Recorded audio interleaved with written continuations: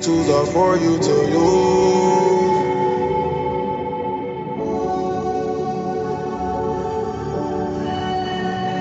These tools are for you to use. Welcome to This Is Your Afterlife, conversations with artists and activists about death and life. I'm Dave Marr. I'm a comedian in Chicago.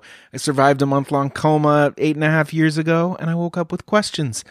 Questions I ask of guests like Lucas O'Neill, a comedian currently residing in New York City who travels the world with his comedy, with his particular brand of comedy. Everyone has a particular brand, right?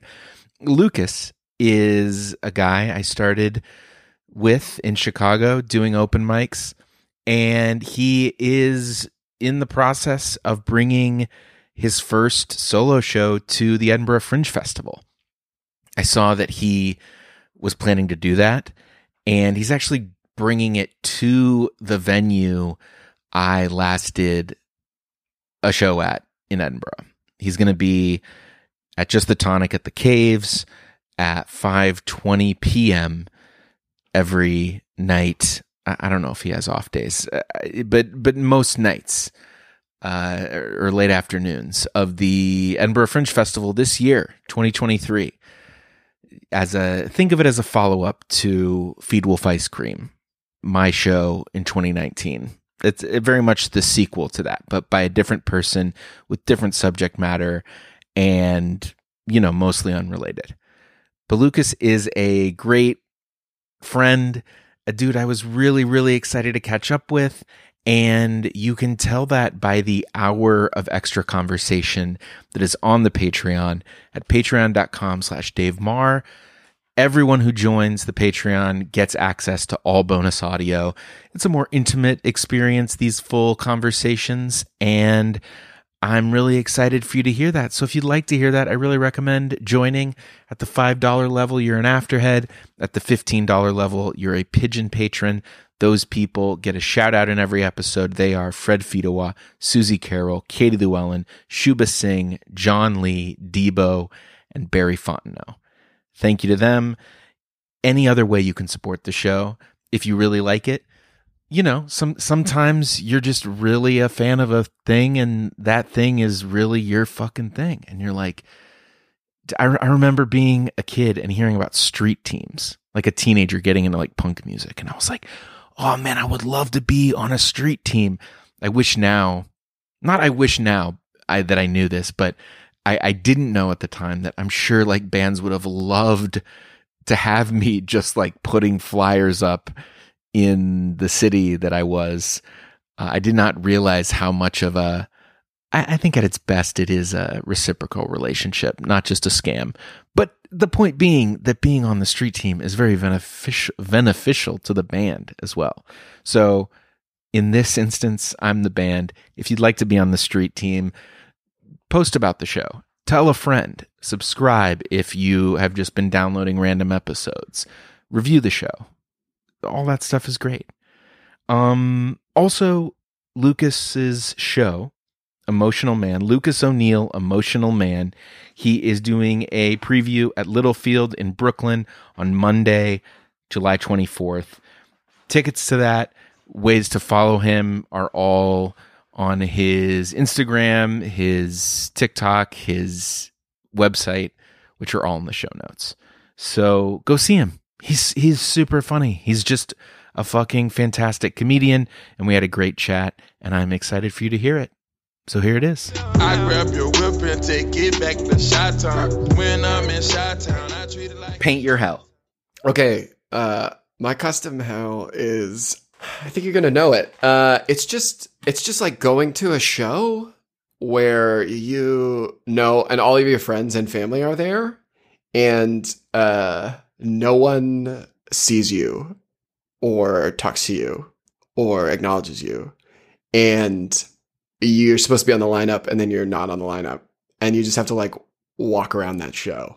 So that's one. This is such a It's clearly not a thing that's like ever happened to you before. I don't know. Have you ever moved from Chicago to New York? Yeah. That's happened. No, It's happened to me. but those aren't people that you like knew. Right? Sometimes, well, yeah, sure, of course. That's why it's hell. And I'm not saying it's. I'm saying it's like a thing that seems to come from.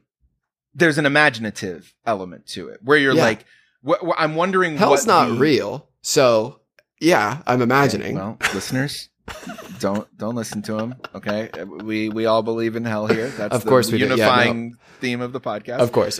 But I'm wondering what the real experience is that is the magnification of. Well, so moving to New York from Chicago, what's the experience? You show up at a show and what happens? You show up thinking what you've done in the past will impact the present moment and you matter and you don't. Okay.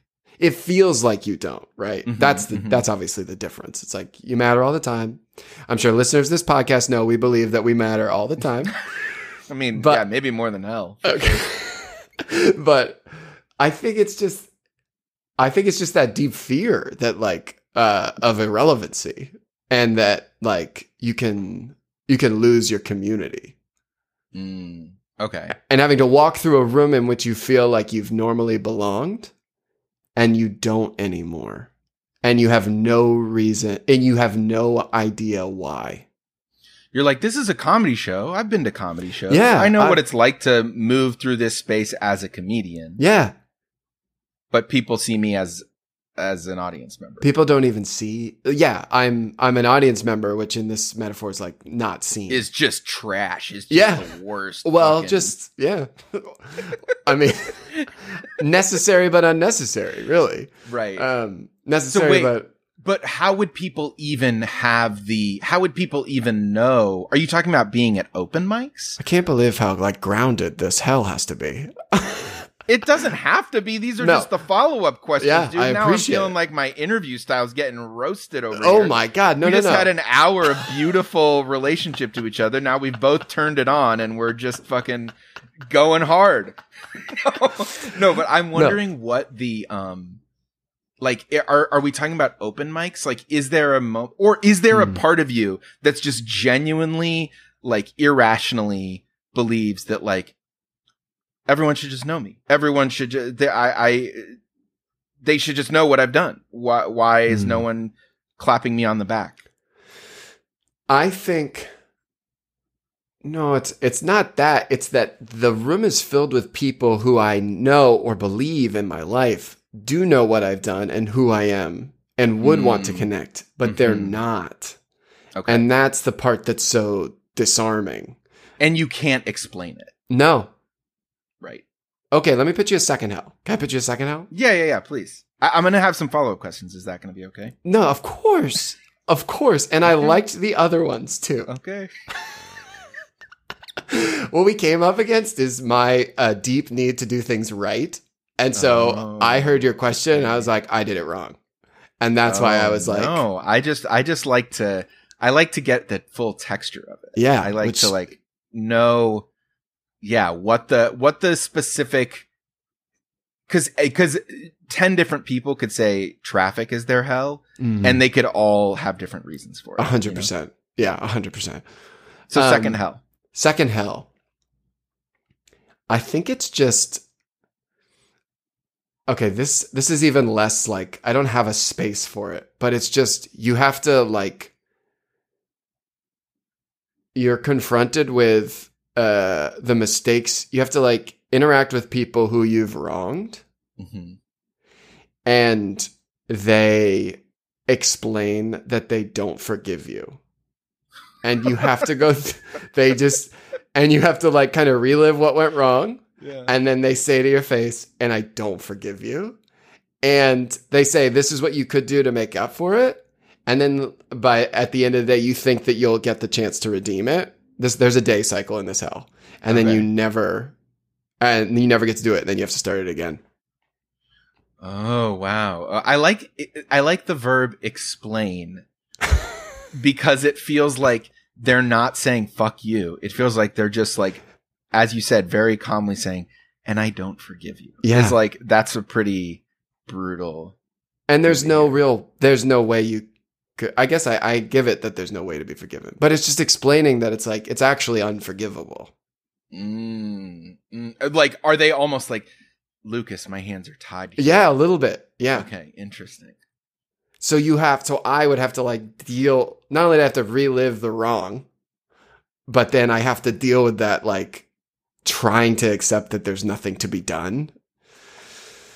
So, I mean, this really is like, and I think at the risk of too neatly tying all of these things together. No, please tie it together. I think there is, it sounds like this wanting to get it right thing is very key, because the thing I see one of the connections between these hells is that there is an inexplicability at some point. At some point you reach a wall where it's like, why is no one looking at me? Why is this happening? And the answer is no one knows. Yeah. You will never know. Why can I not get forgiven? But I don't get to know. Okay, sure. I will never know. Yeah. Right? Like, why can this person not forgive me? What are the rules? Why is that this place? Is it this person? Is it the rules of this overarching land or whatever? And yeah, and so there is no way for you to get it right. No. Dave, I'm sweating right now. I am truly sweating. I'm going to move up my therapy appointment. It was supposed to be 2 weeks. I'm going to move it up to next week. Oh my God. Oh Why my God.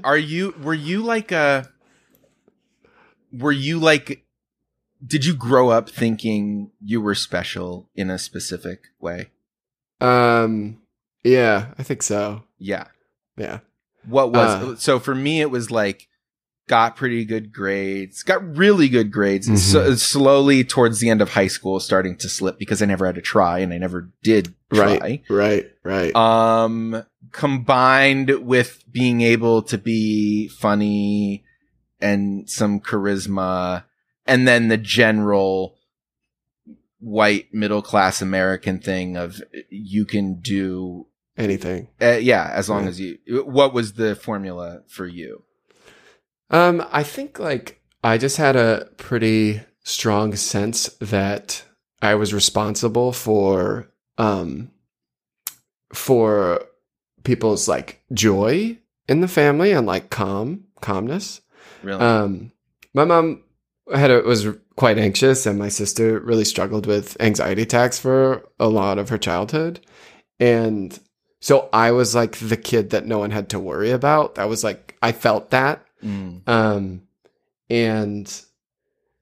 you know, it manifested in many ways, not just like that I needed to do it right, but also like I had pretty legitimate OCD, and like I had to get that treated. And a lot of it was like trying to prevent bad things from happening, trying to make sure my family was okay. And so I was a high achiever, and I also like was not to be worried about. So I always did things the right way and like whatever.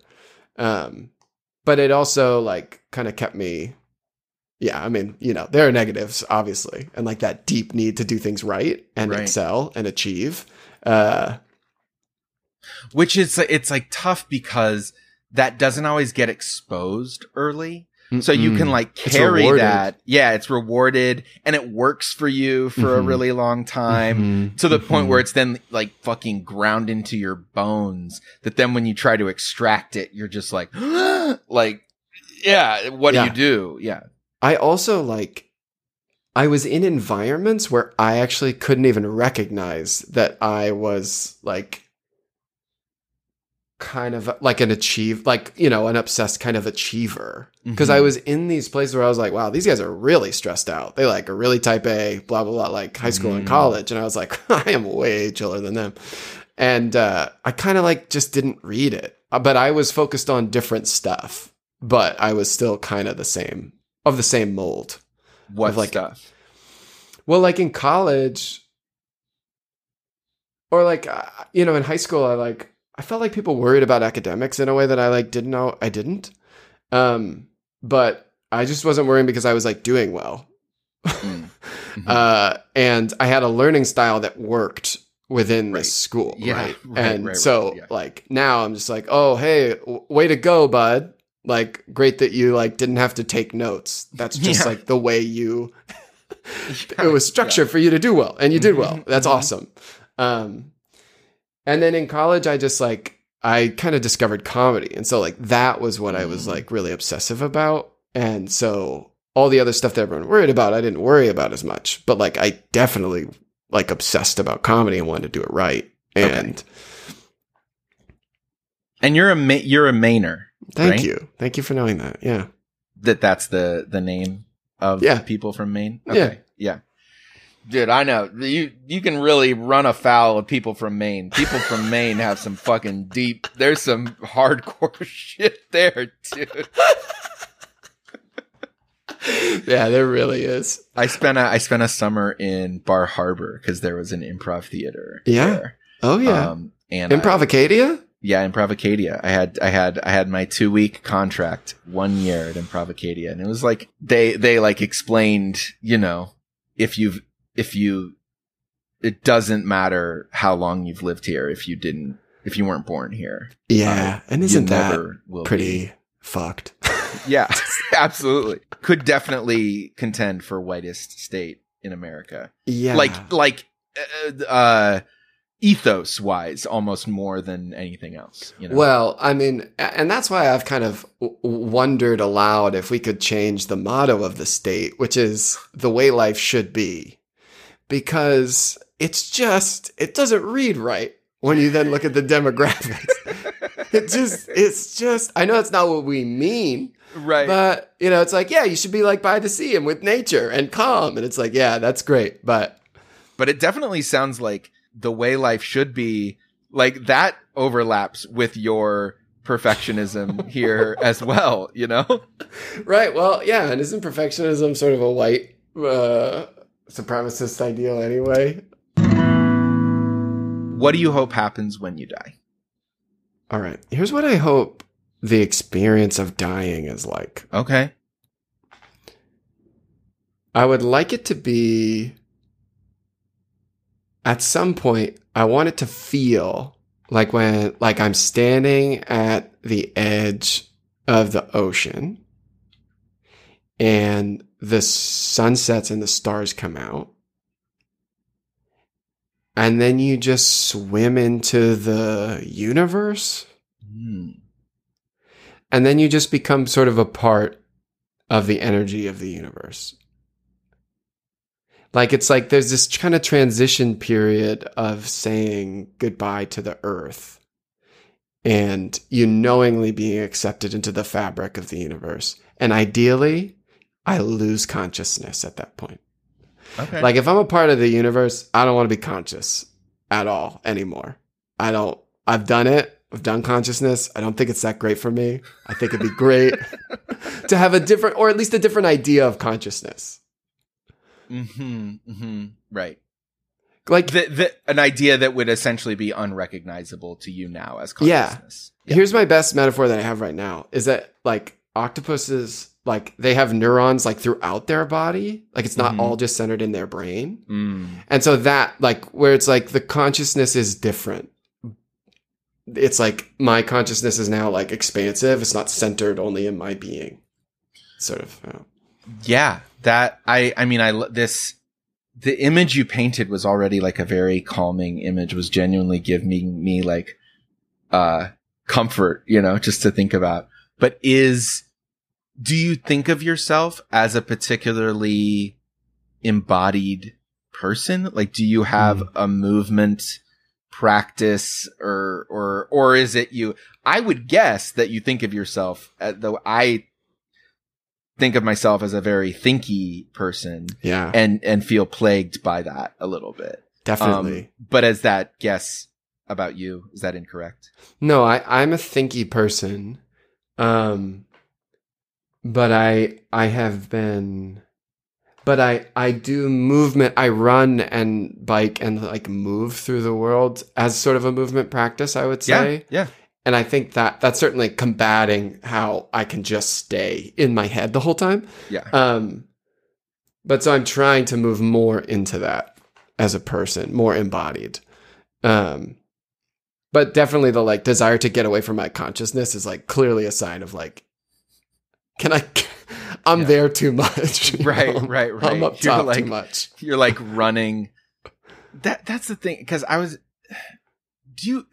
trying to like melt my awareness into the rest of my body. Right. But tell me about running, because it seems fucking miserable, dude. Yeah. And where swimming is not like intense swimming. Yeah. For me is, I love it, but it seems, based on the faces of people as they're doing both of these activities, it seems like that's kind of the way. But do you get like, during running, do you enjoy it? Sometimes, yeah. Really? Yeah. Okay. I think like you just gotta find what works for you, right? It's like I don't think everybody should like running. Like they're just people just don't like running. It's like fine. But I think running for me, I like to be reminded of the power of my body. And I think running does that. So whatever like can do that for you, poses certainly can do that. Like anything like that. I've been trying to get more into swimming just so I don't like run my knees into the ground. Right. But there is something more spiritual in swimming for me. It's like way more transcendent. Oh, and for sure. My family has a little cabin in the woods in Maine on a lake. And when I'm up there, I've been trying to like swim every day. Just like, it's not that far, but you don't have to go that far to be so tired from swimming. But when I do it and I keep to it, it's like, I feel grounded. Is the water ever warm when you're up there? It's not that big of a lake. So it's like pretty warm. Oh, okay. Okay. So it doesn't have to, gotcha. Yeah. Because the coolness would seem very pleasant as part of that as well. Definitely. It's actually weird. It's like, it used to be kind of cool, obviously, right? The climate crisis. It's like, it's so crazy. I don't know if anyone's talking about this, but it seems like it's been hotter. The top layer of the lake feels surprisingly warm compared to to like below, like a little bit below. Yeah. And the contrast in those two temperatures, I think has actually like, that's what I've noticed being more. Yeah. And that feels weird to my body. It's like, that's not normal. But that's kind of the pleasure of lake swimming, is that like to feel that like down where your toes are, the coolness there. Oh, lake swimming is just okay. I imagine. So where you grew up in Maine, were you on the ocean or a bay? You were in a like, on a lake, closer to a lake. No. I was like, so I grew up in South Portland, which is like on the water. Oh, so you're like hood.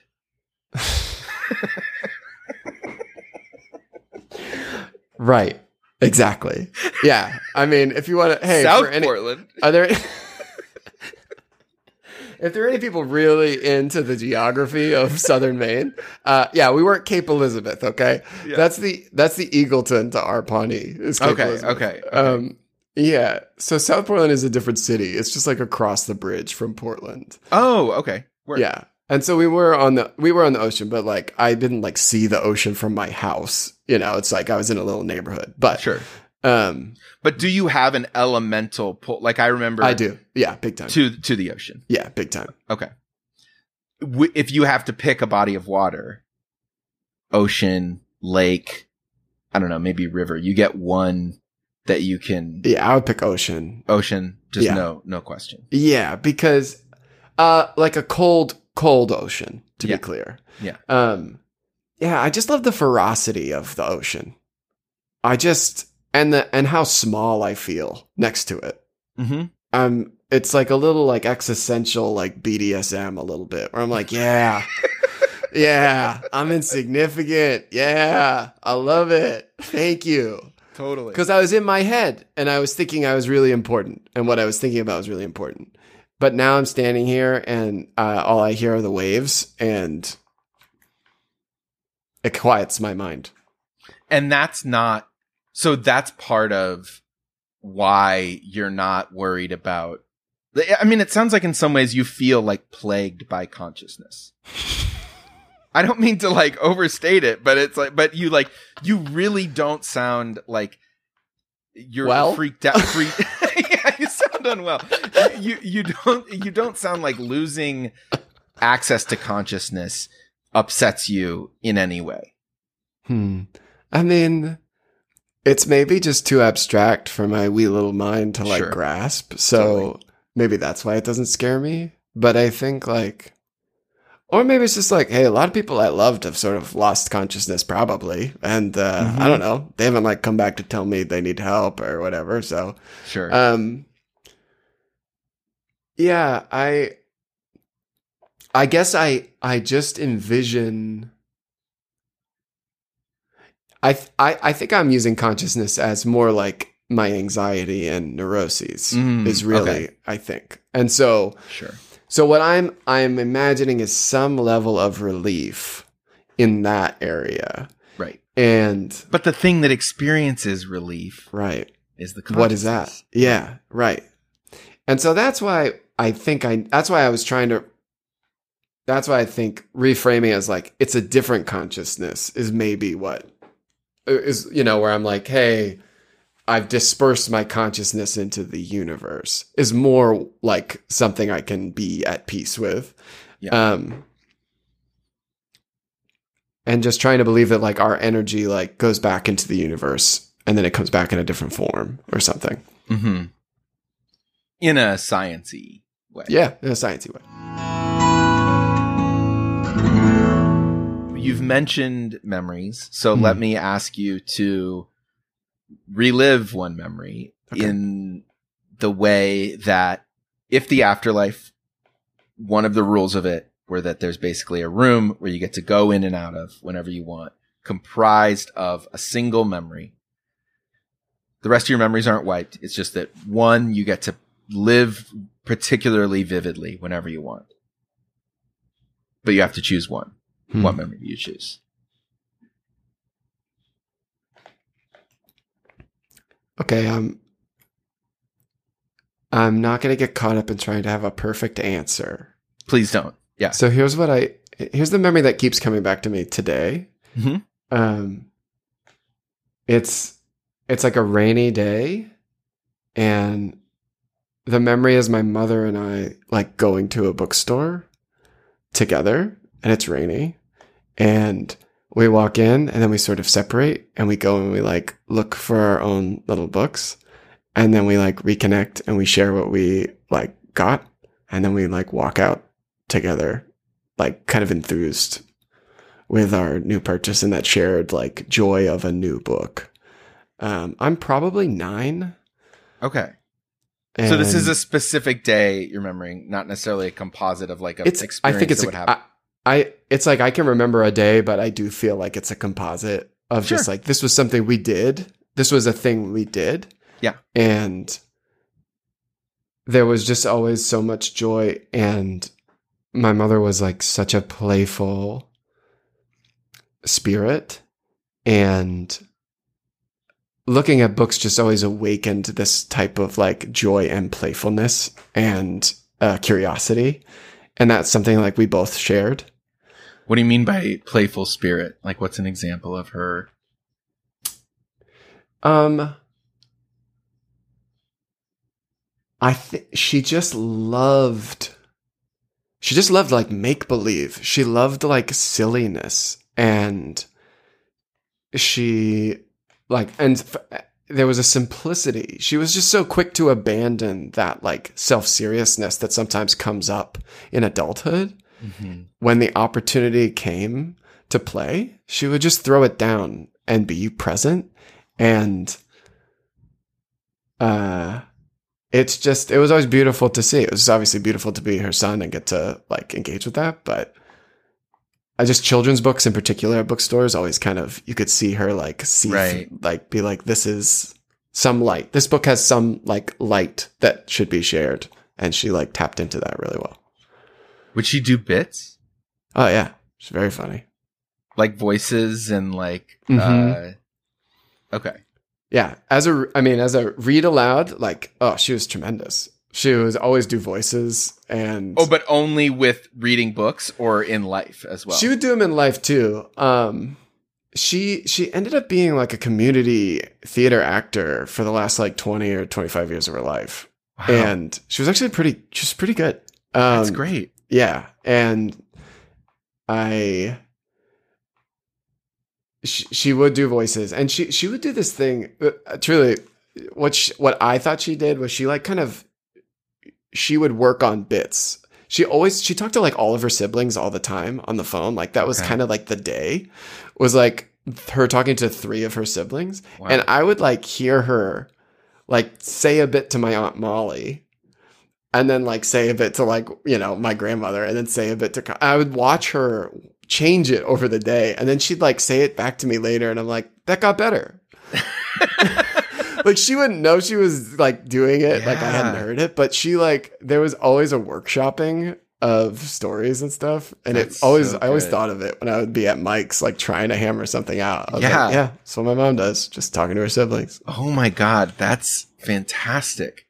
What sorts of, like, are there any memorable productions from her community theater days or roles that you can think of that you were like, she really fucking knocked, Hamlet's mom out of the park? Well, what's a bummer is I actually missed what I heard was her most powerful performance, which was like Driving Miss Daisy. She did a version of Driving Miss Daisy, and she was excellent, I guess. Okay. But my grandfather like didn't like it because my mom had to like look old, and he like really was disturbed by that. Which like I get, you're like, no, I shouldn't have to see this. I should be gone before I watch this happen. Sure, totally. I can remember, I wish I remembered. She did some film work that was pretty good too. But I remember from early stuff of like Guys and Dolls, like when she was just like in the chorus and just like trying to like map it. Because my mom was she was a good dancer. She like took dance classes and all that stuff. And so I can remember like being like a hot box girl or whatever in Guys and Dolls, and me being like, yay, Mom. So when you're in what's the name of the bookstore? This is Maine Community Theater, by the way. It's called, I don't know what it was called before. I think it was just like Midcoast Books, but it's now been renamed or bought out by Sherman's Books. That's a chain? Mm-hmm. Okay. In Maine. Yeah. Sure. So, dude, relax. Everyone knows you from Maine. We got it. Okay. Well, I'm shopping local in this memory. Okay. I'm supporting the Maine ecosystem. But so in the bookstore, so she goes, you guys split up, but go to where? What were your sections? What were her sections? Well, she would definitely go to the children's book section because she kind of always wanted to like keep tabs on it. Okay. And if you're 9, are you like big timing the children's book section, or are you definitely. What are you doing? I'm in like kind of the fantasy novel section. Okay. Or like I loved Roald Dahl. I loved like more like silly, weird, but then also some fantasy stuff. Yeah. I don't want to say Harry Potter on the podcast, but obviously at 9, I did read Harry Potter. Yeah, I mean, these are a series of books that existed that people did read, and it's a shame that J.K. Rowling is a transphobe, but the world is the world as we experienced it, not as we wished it would be. Exactly. Yeah, totally. Yeah, I mean, like chapter books for sure, and I read this book called I think Dog Song. It was like about a constellation. I can remember doing that. Like I don't know. I mean, we don't have to just list books on the pod, but do a summer reading list of. Were you a big like summer reading? I was a big summer reader. Yeah. Okay. Yeah. Were you? Did they have the Pizza Hut promotion? Yeah. Okay. I never won that though. I never was it a thing to win, or just I think you had to get a number of books, and I kind of was just like, but it wasn't competing against other people. It was just get a number to get your personal pan pizza. Yeah, but I was like, that sounds like too much administrative work. I mean, I'm just not going to put the stickers on Really? You're Dude, of look, I the hate to little tell you, man. little good I just- student perfectionist boy? You don't want to like have Yeah, I your was work like- translate to a pizza? Like I was that like, I'm seems- not doing homework here. Come on. I Okay. like I Okay. think I just didn't do it. So I'm trying to find a justification for it now. I don't know why I didn't do it, but I didn't. Listen, man, some of us had to offset the cost of pizza for our families. I guess we didn't all just have fucking pizza handed to us on silver platters, you know? Okay. Yeah, that's true. I did have pizza handed to me. Okay. So then when you guys come back from your sections, would she ask you about what you had gotten? Yeah. Or was it just waiting until after you No, checked it was out? the sharing. It was like, what did you find and what did you see? And Okay. that like sharing was always like very exciting and fun. And was there a format to that sharing where you're like, oh, I'm torn between these and I have to make a decision? Or it was Sometimes. like, oh, I just saw this cover that was crazy. Ooh, I found this one. Like, do you know what I mean? Like what? Yeah, format sometimes it was challenging. Like I have a hard time making a decision, Mhm. but for the most part, I just knew that I could, she would be curious about why I liked something. And I always loved that that there was space for me to explain. And she would like often be like delighted or surprised or interested in it. Parenting's so hard. Really good. But that's so good, man. Yeah. I mean, to like, and you know, I knew that your mom died and wasn't sure if we'd like get there. But I really appreciate you like sharing this stuff. It's really, everyone's special, but it sounds like there are really, really clear ways in which her specialness was like really manifest in the world. And it's really cool to get to hear about that and just to be genuinely curious to a child why they think something, to give their opinion enough credence to ask and listen to them explain is such a fucking gift to a kid. Yeah, it is. It really is. Well, I appreciate getting to talk about her, you know, in a celebratory way.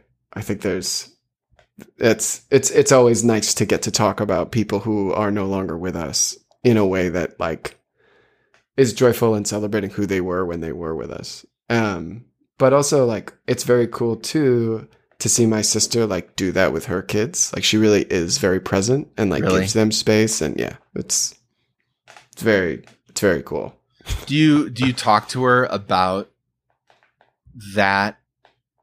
Like, are you ever like, oh, are you taking moves from mom's playbook with that? Like, are you like, are we doing this intentionally, or is it just something you think kind of happens that you notice? I think she knows. I think she knows a lot of what she's doing. Right? She like saw from mom, and then But I don't. I think she knows. I think she knows that she's taken from mom and then tweaking it too. And like working on like, obviously, of course, I think it would be great if we celebrated more of the positive things from mom that she's bringing. But we spend a lot of time, more discussing like, where our anxiety gets ranked up too much. And we're like, oh, right. We saw this. We understand why mom might have been like this. How can we be helping ourselves be more comfortable with our kids taking risks? Her kids taking risks, whatever. Yeah. I mean, now I'm getting chills because we're workshopping like generational habits and you know, doing the thing of an open mic or your mom on the phone, but from like generation to generation in terms of like how can we better serve the people we're around. That's fucking cool. I've even found that with my dog. I'll be like doing something, I'll be like, no, I'll just suddenly find myself feeling like my dad talking to the dog and having to be like, okay, what am I doing? The dog's not doing anything to me. Yeah, dude. The dog is trying its best. Why am I embarrassed? Like that's like, it's like, that's, oh, this is about my self-image. Wow. Like embarrassed of the dog. Like, Yeah. The dog's behavior and being like, you're reflecting bad on me. Totally. And it's like, it's so humbling, of course, because then once the dog like kind of gets back to itself, they're just like, hey, am I doing great or what's up? Right. And I'm like, yeah. You are. You are. Yeah, Yeah. of course. It is. I don't know where you're at with this stuff, but being 38 and not particularly flush with cash, and the kind of person who like is considering that when thinking about if I'll have kids, having to like really confront the possibility that I might not, you know? And like, it's so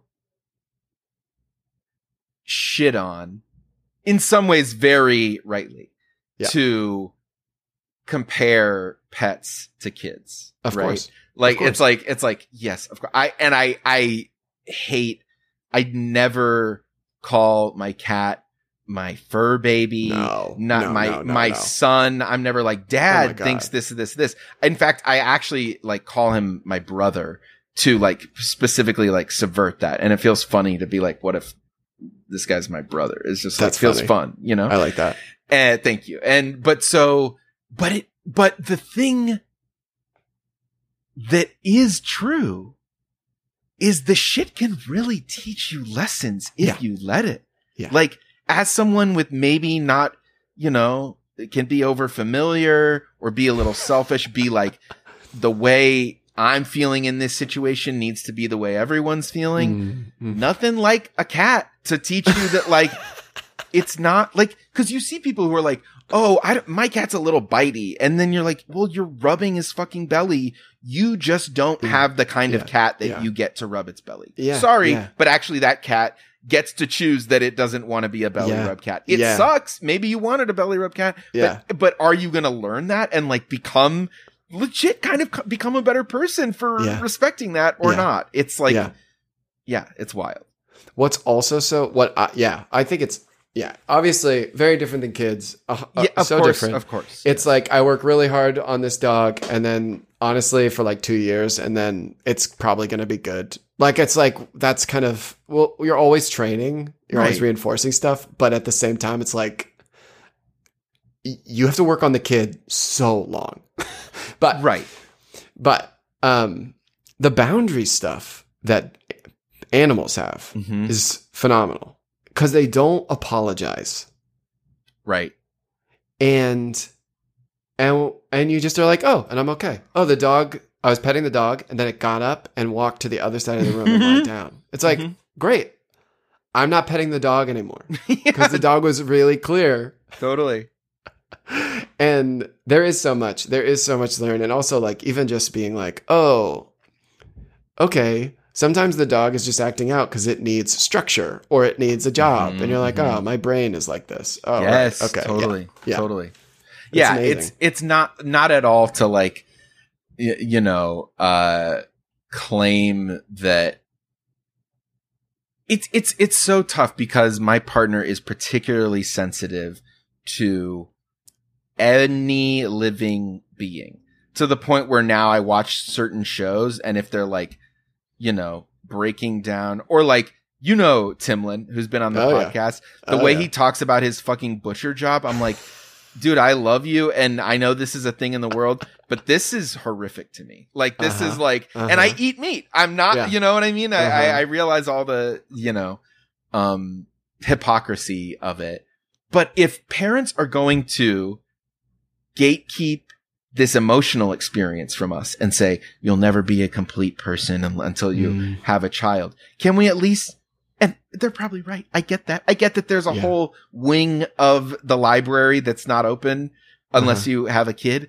But can we at least be in the other room and be like, well, I'm learning some stuff from the pet experience. Yeah. You know? Yeah. And I do think there's such a pervasive, like, you got to have a kid or you're incomplete. And I hope it's changing because it's like, if it's another room in the library you can't get to, but maybe, but you're spending more time in the other rooms. Right. And you wouldn't be able to spend the time there. And so there are other things that come from it. And it's harder for people to accept. And I'm sure if you have kids, you want your kids to have kids. Why wouldn't you? Why wouldn't you? Sure. How cool to see two people make another person, right? You know, yellow and blue make green. That's amazing. I love seeing that. That's our example of that. Colors mixed together. That's what kids likes. You make two people, you mash them together, they become a green. I mean, that's cool. It's very cool. Yeah, totally. You know, yellow. Yeah, look, I gotta spend more time in whatever room I'm in, come up with better metaphors. But yeah, it's weird to like. I'm not like defending it. Like I feel like we've both because to say anything to compare it to child rearing is just so fucking loaded. You know, it's like, and it needs it. And the problem is that that's the main point of you should be able to compare the experience of having a pet to something other than child rearing. Cause it's like, but you are like, it is one of many caretaking experiences that like all caretaking experiences, like can teach you a lot about life is I guess the simplest way to say it. And I think actually what you just reminded me of too is like the best way to take care of our pets though is actually to not treat them like they're a human or a baby. Exactly. And that's such a big part of the learning of just like recognizing like, oh, spatial pressure is more important here than me just shouting at the animal. Yeah. Like, you know, like that and giving them boundaries and being like boundaries is helpful. That makes them feel safe as opposed to like, I have to cuddle them. It's honestly, parents should be coming to us, I guess, for advice. That's what I'm saying. They should be comparing child rearing to dog stuff so they can learn. Absolutely. Okay.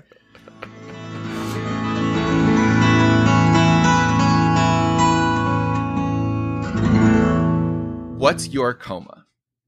A moment of transformation. Are you've it sounds like you've listened to enough of the show by your initial vocalization reactions that you know what's coming and you've thought a little bit about these? Well, I was just, the reason I made that is I was like, oh, we've been like kind of talking about my coma, I feel like already. That's great. That's totally okay.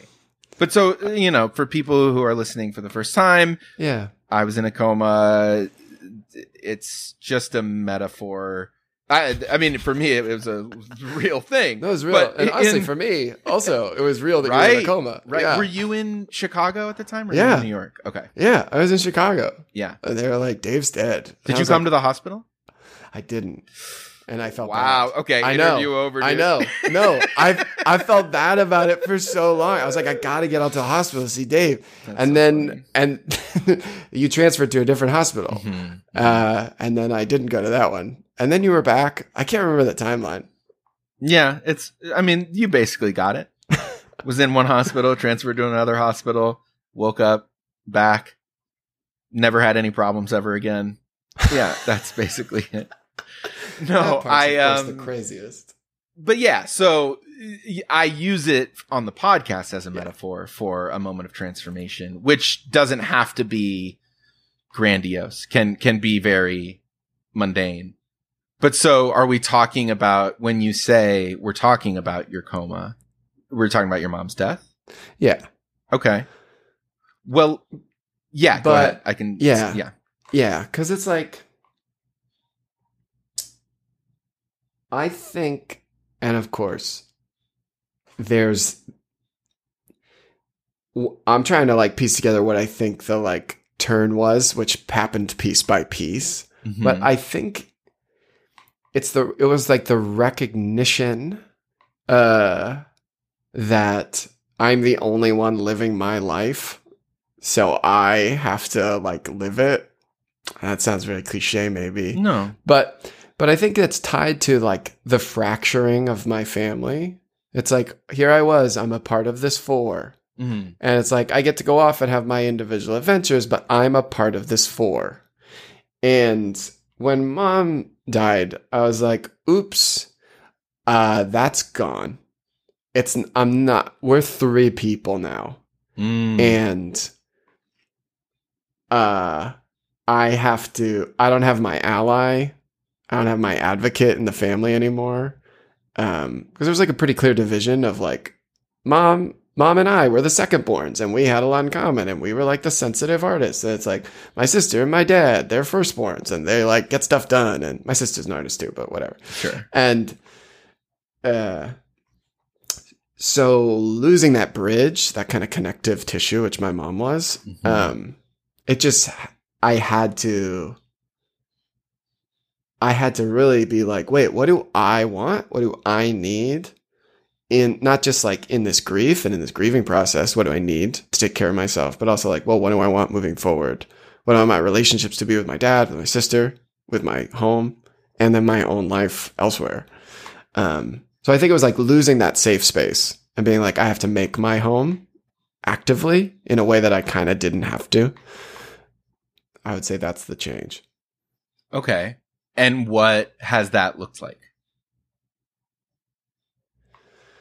Well, it's looked like a bigger investment in community, my friends. I think it's a more intentional engagement and support of my friends and making time for us to be together and not. I think it's also meant like I haven't been as fixated on work in the same way. Mm-hmm. I've recognized that like this is gonna sound like maybe it's a different transition maybe, but yeah, that like community building is like more essential. Like I've thought way more about how comedy, like what does comedy allow me to do in my life and focusing on that as opposed to like, what do I want comedy to transform or whatever, or what do I need what success in comedy I need? I'm trying to see comedy as like an opportunity, as a process. Comedy is a process opportunity to like build my community and connection.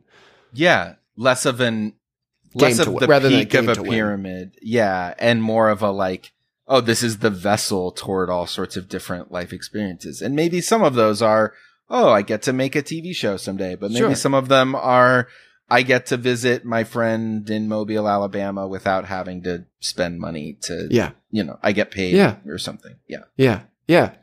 And really like being grateful for those. I do think I have like kind of a gratitude practice that I come in and out of now of like trying to. What is it? Is it a written thing? Yeah, it's like written. Yeah. Okay. Like writing a list of like the things I'm grateful for, including like challenges. And like being like, I'm grateful that, I'm grateful for, what did I write the other day? It's not like I'm grateful that I am unfolding or that I don't have to be a finished product. Like stuff like trying to like, and then small to just like, I'm grateful that my dog brings me her toy when I come home. Mm-hmm. Like she's a proud dog. She's like, hey, you've been gone, but I've been working, bud. Here you go. Yeah.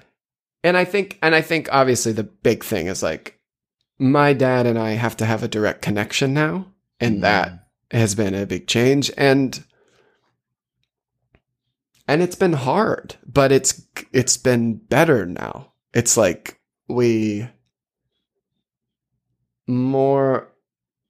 I can see him for what he can offer me much more clearly than like seeing what he can't. And being frustrated by that. Right. Or forcing, because when you said, we're now 3 individual people, I was just thinking about like, like a 4-legged stool, not becoming a 3-legged stool, but just becoming 3 of the legs that were on the 4-legged stool. And like, that's so funny because we lost the 4th leg of our like, whatever foot, what would you call it? Ottoman? Yeah. So it's just 3 legs, man. And it just seesaws back. Right. Yeah. Totally. And that's what our family was like for a couple of years there. Yeah. Yeah. And but it sounds like by having this more direct conversation with your dad, you get to create, if you're trying to still be the 4-legged stool, you're forcing an expectation that's just out of touch with reality. And it sounds like you now get to have the relationship with him that's actually there, as opposed to what either of you would want it to be. Yeah. And sort of like being freed of the potential, or what we think is like our best potential relationship. And because the potential anything is just never as good as actuality, because it doesn't fucking exist. Yeah. So it's and all it does is torture, really, for me. Yeah. Right. I mean, we both have friends, and we'll always have friends who are more successful than we are in whatever we do. Right. Yeah. And so it's like, you know, telling yourself that you could be them or your version of them. Yeah. It's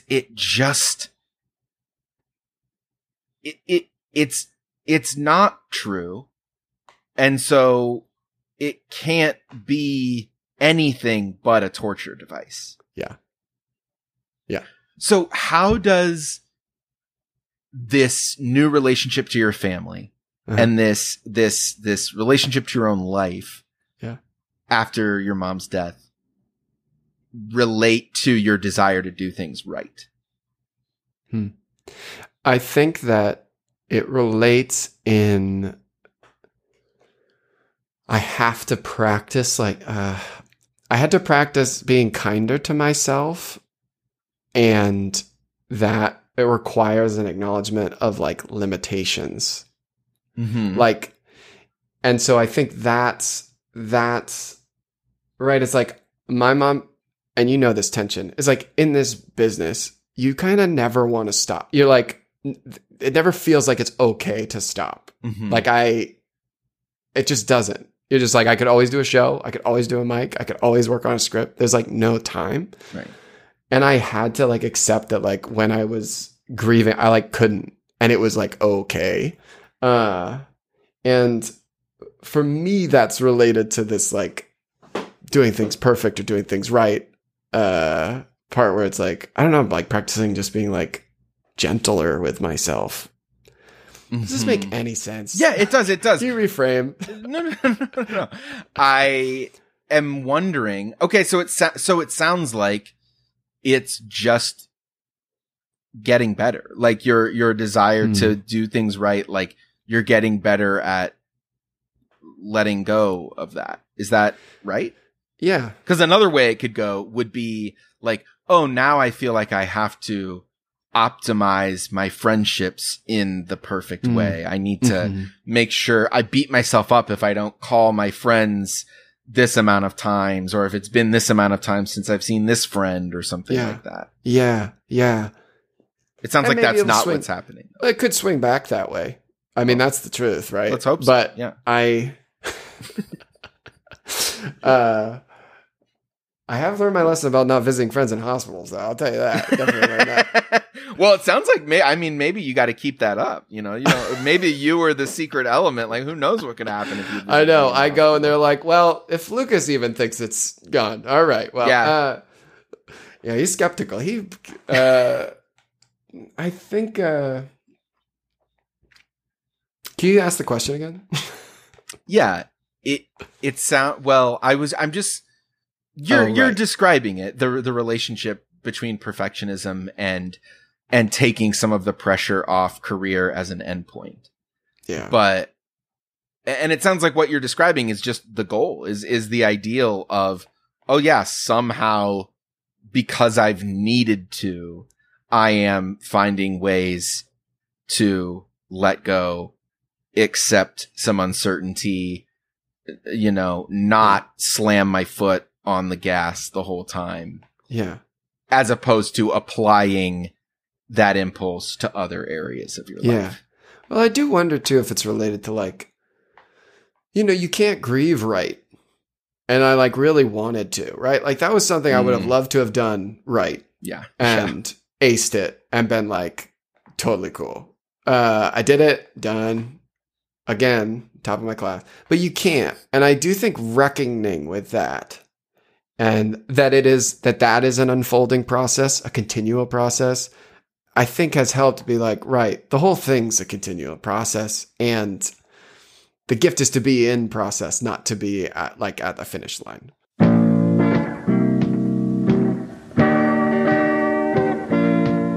Thank you for listening to the show.